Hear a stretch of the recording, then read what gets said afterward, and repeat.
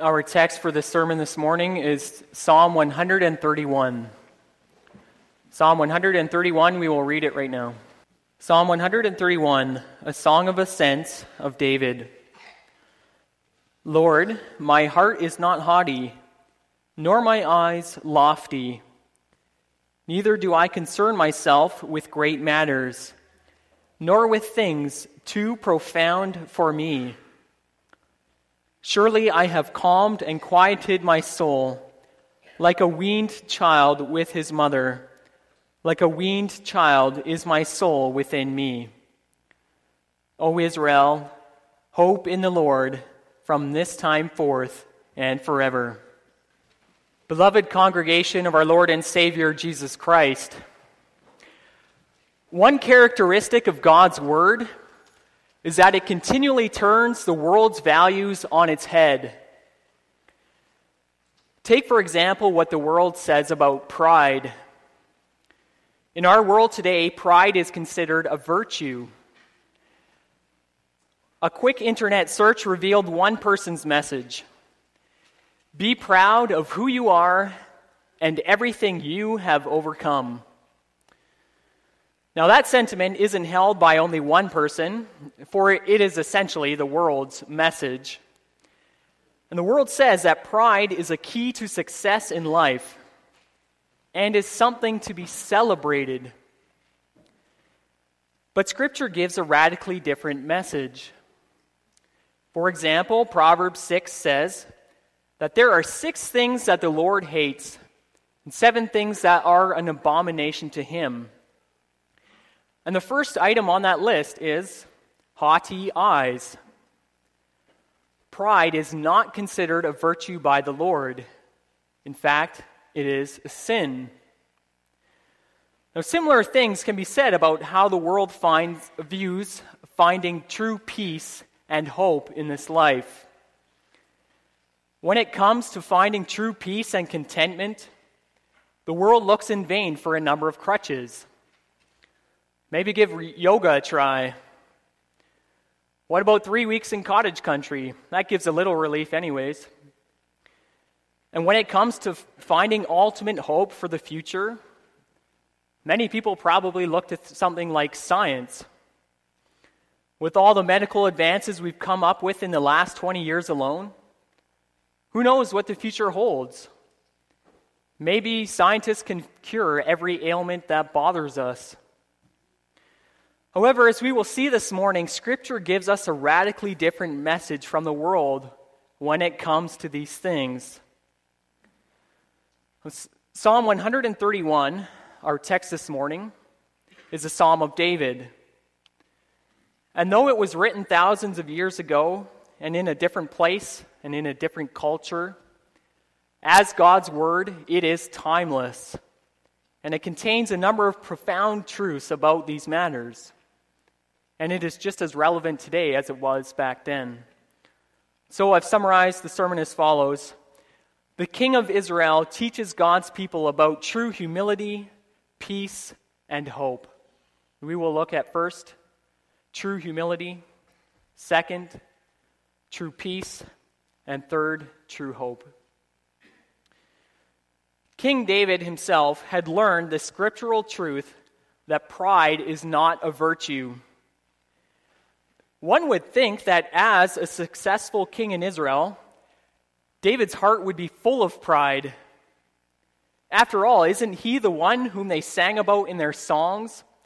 Saul has slain his thousands, but David his tens of thousands. Defeating your enemies in battle would already be a temptation towards pride. But surely having all the women of Israel sing about your accomplishments would be even more so. But despite all this, the Holy Spirit has graciously worked in David's heart true humility. David begins Psalm 131 with these words, Lord, my heart is not haughty, nor my eyes lofty. And these two expressions used by David are both biblical figures of speech describing a humble person. Both David's inner man, his heart, and his outer man, his eyes, have rejected pride and have embraced humility. In his heart, he does not secretly exalt himself over other people or steal the honor that is due God's name. His outer posture gives proof of his humble heart. David does not look down on those around him, nor does he exalt himself when he looks up toward God. In fact, David confesses in Psalm 8 that when he does physically raise his eyes towards the heavens, it only produces further humility. He says, "When I look at your heavens, the work of your fingers, what is man that you are mindful of him, the Son of Man that you should care for him?" Well, by the opening words of Psalm 131, David, as king over Israel, is teaching God's people to cultivate this same humility. As you can notice from the superscription, Psalm 131 is one of the Psalms of Ascents. Numerous times a year, the people of Israel were called to journey towards Jerusalem for one of the annual feasts. The people most likely sang these psalms on their journey, and singing this particular psalm would give the people the right posture as they came to Jerusalem to worship the Lord. 1 Peter 4 verse 5 says, "God opposes the proud, but gives grace to the humble." When people approach the Lord in worship, whether it be the Israelites back then or us today, the only attitude suitable before him is a humble attitude. If we expect to find grace from the Lord, then humility is the only option for us. Now, David's humble heart not only governed his eyes, but it also influenced what he involved himself in. He says in verse 1, "Neither do I concern myself with great matters, nor with things too profound for me." And this has a number of implications. First, it means that David was content with the place and task that God had assigned to him.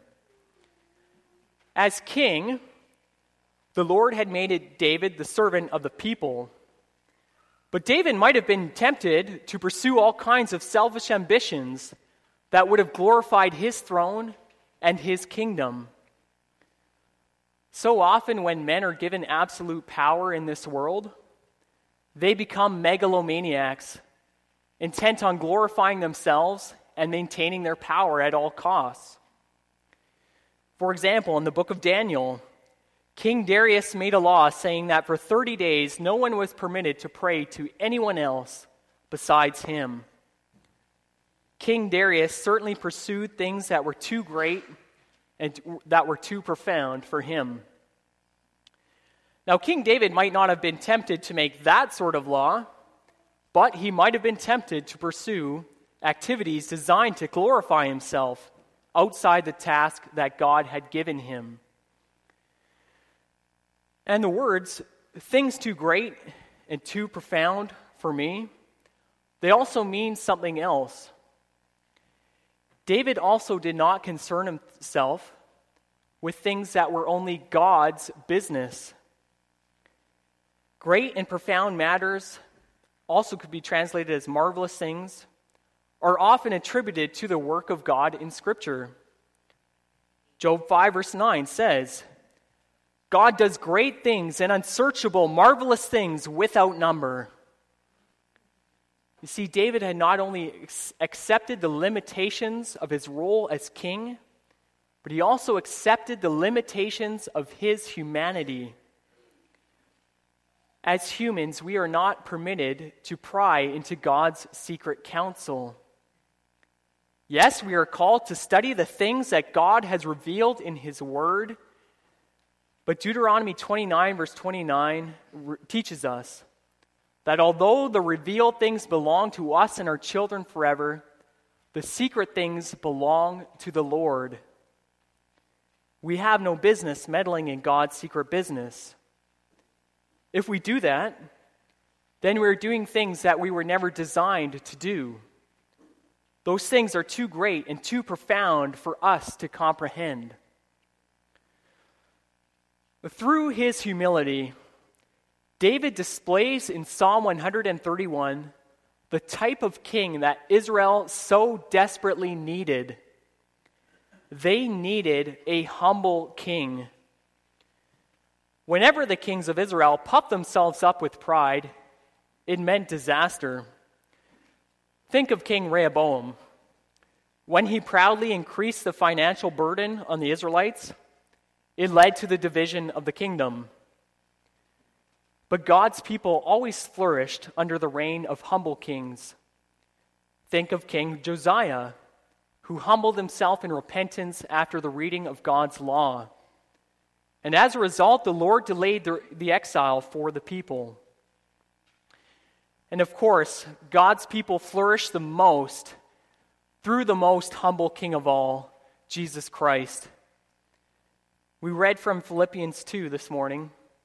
And Philippians 2 tells us that Jesus Christ, though he was in the very nature God, did not consider his equality with God something to be clutched onto, but he humbled himself. Those things that were too great and too profound for King David, they properly belonged to God's Son. He had every right to those things. What David knew was out of bounds for him, the Son of God was entitled to.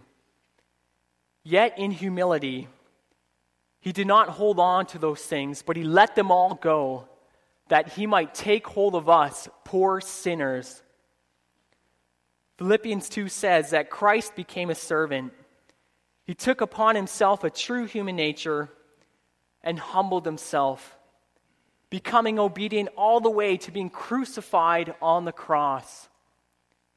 He gave himself that he might save us. He was obedient to his Father's will for him, and he humbled himself to serve and to save us.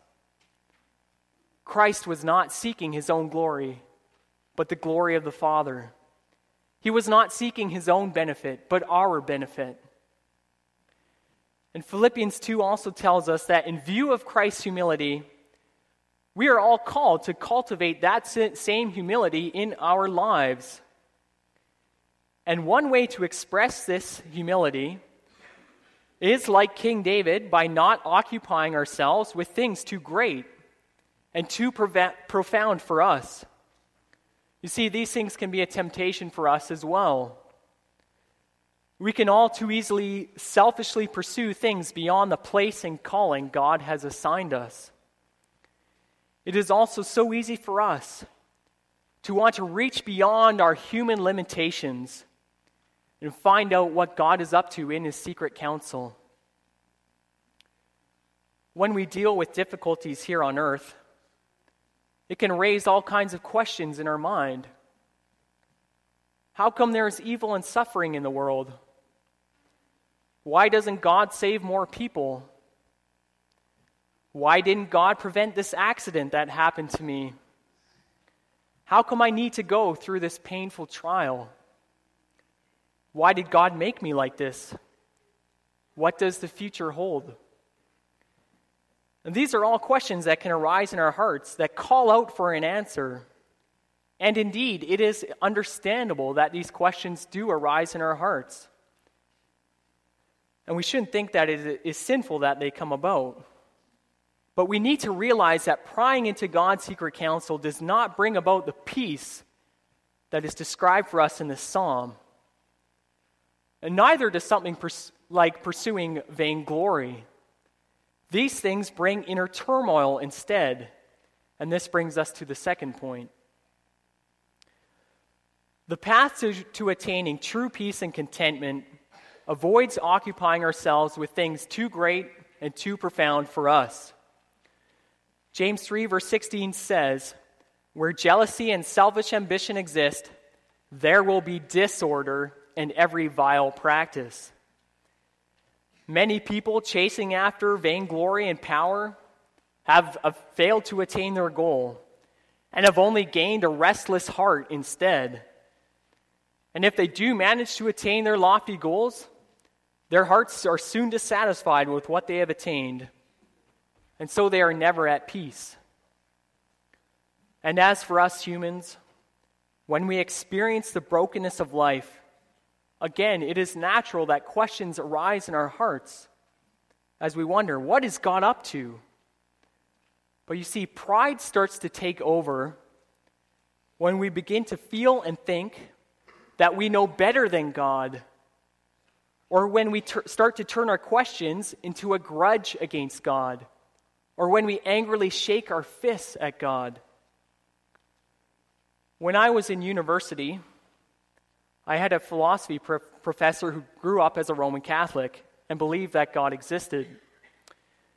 But when he was confronted with the problem of evil in a philosophy class, he confessed to us that this question began to eat at him and that he began to lose sleep because of this problem. He was unwilling to be content with his human limitations and did not stop prying into God's secret matters. And soon he gave up all belief in God. And of course, when we struggle with our questions about God's ways, we should not think we're doomed to go down that path. Certainly not. But it demonstrates that when we step outside of our bounds as creatures and try to figure out God's secret counsel, it will never give us peace in our hearts, but only turmoil. King David, on the other hand, humbly learned to quiet his soul. He says in verse 2, "Surely I have calmed and quieted my soul like a weaned child with his mother. Like a weaned child is my soul within me." The picture David is alluding to here is that of a young child that no longer needs its mother's milk. Children at the time, in David's time, were weaned a lot later than we do now. Generally, they would have been about 3 years old. And when the child was still breastfeeding, the child would cry out in agony and frustration, and even anger at times when he did not get mother's milk at the time of his liking. And if you have ever witnessed a hungry baby crying, you know how loud the cries can become, and that nothing will satisfy the child except mother's milk. But once the child is weaned, he no longer feels the need or the desire to cry out like this. Although he does not get what he once craved, he is simply content to sit on mother's lap in peace and harmony, no longer crying out. And King David had learned to quiet his soul in this fashion. He has become content with the limits that God has assigned him.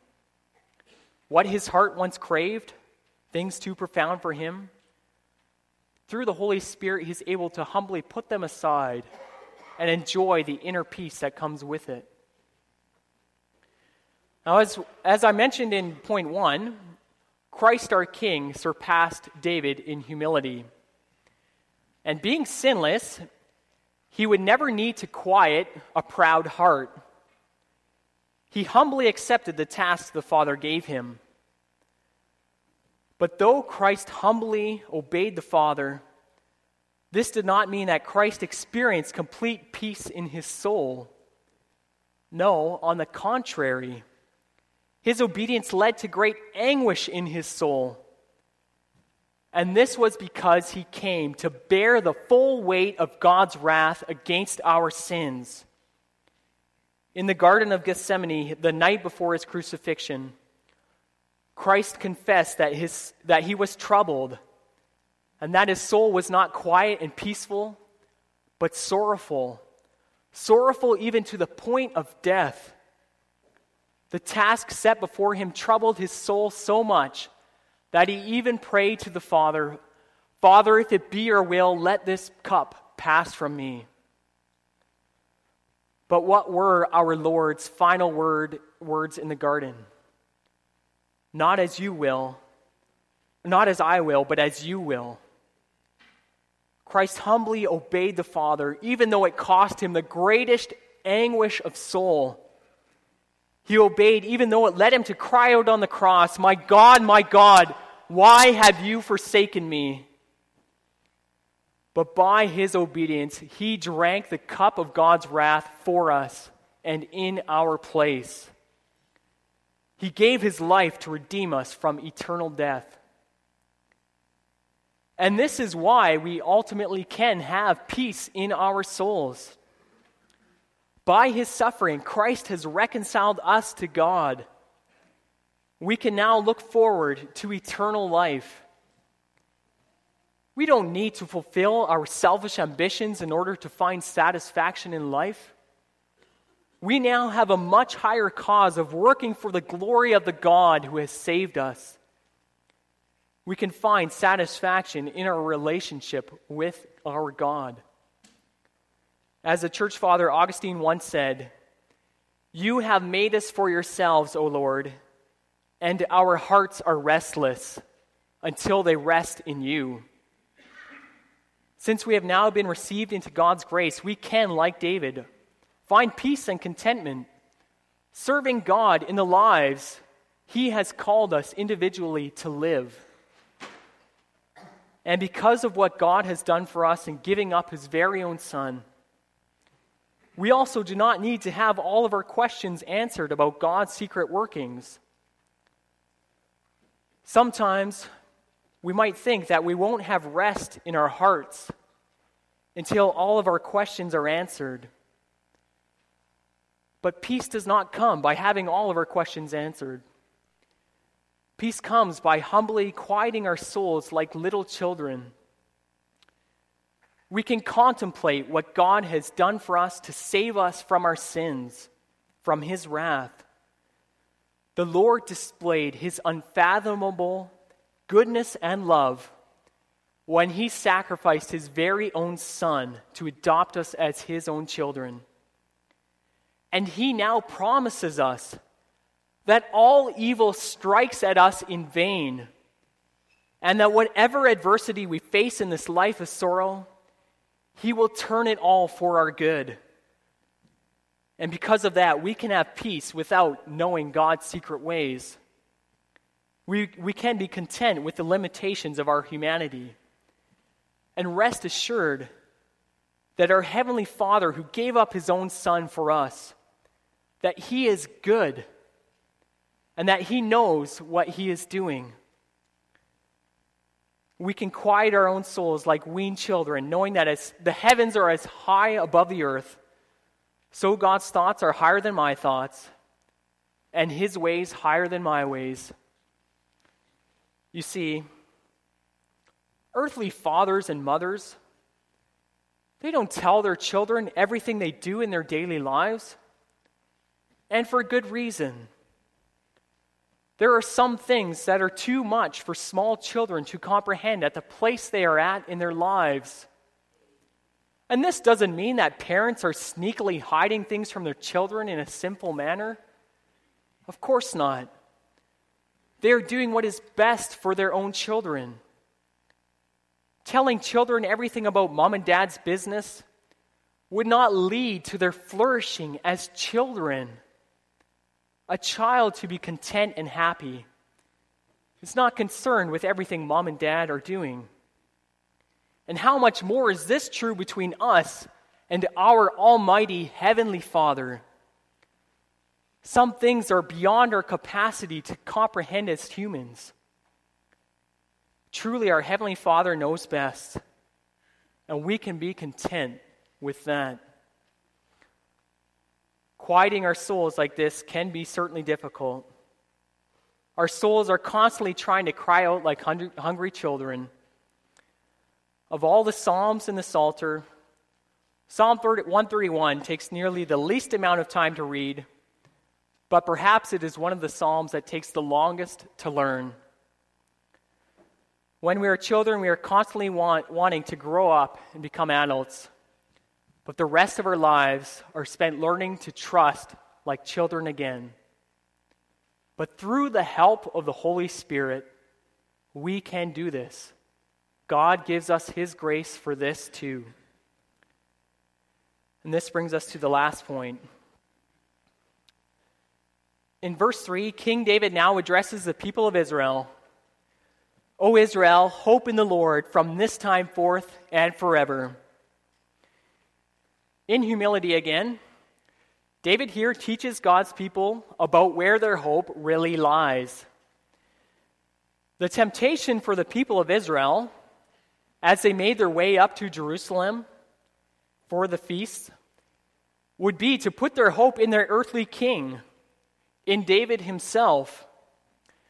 Most of them probably lived in unimpressive stone houses somewhere out in Bytown in the sticks in Israel.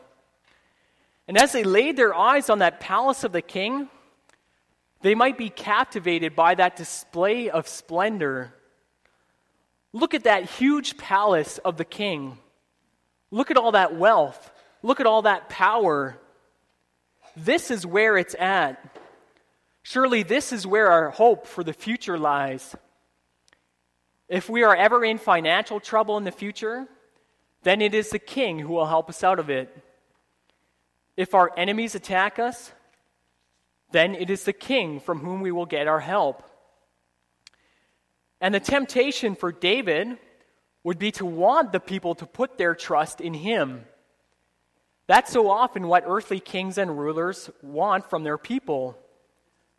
Earthly governments want their people to view them as their savior and as their hope, because this in their mind is what secures their power for the future and brings glory to their name.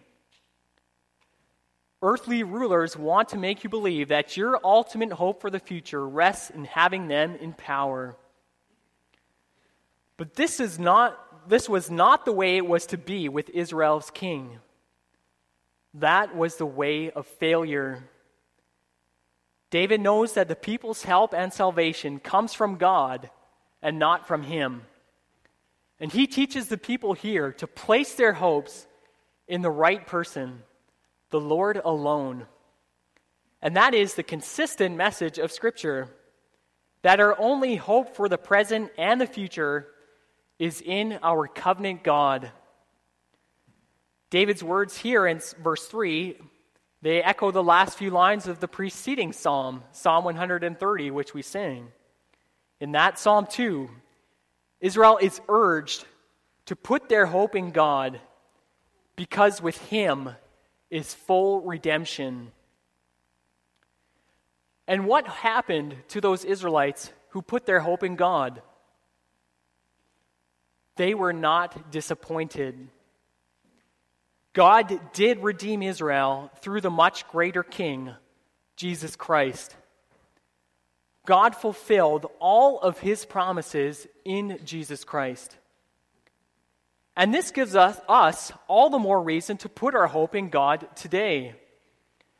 We can see from our vantage point that God was faithful to his covenant to bring about the salvation he promised in the Old Testament. He has demonstrated to us in his word that, and in Jesus Christ, that he is completely trustworthy. And with Jesus Christ now reigning in heaven, it gives us even more confidence for the future. Jesus Christ is reigning at the right hand of the Father. Since Christ is more than a man and is also our Lord, we can put our hope in him too. No one can snatch us out of Christ's hand in his kingly glory. And he is directing all of the world's events for the building up of his church. This gives us tremendous hope as we look toward the future. Even though we might go through painful trials and many difficulties and cannot understand why many things happen here on earth, we can be sure that God will fulfill all his promises toward us when we look towards him in faith.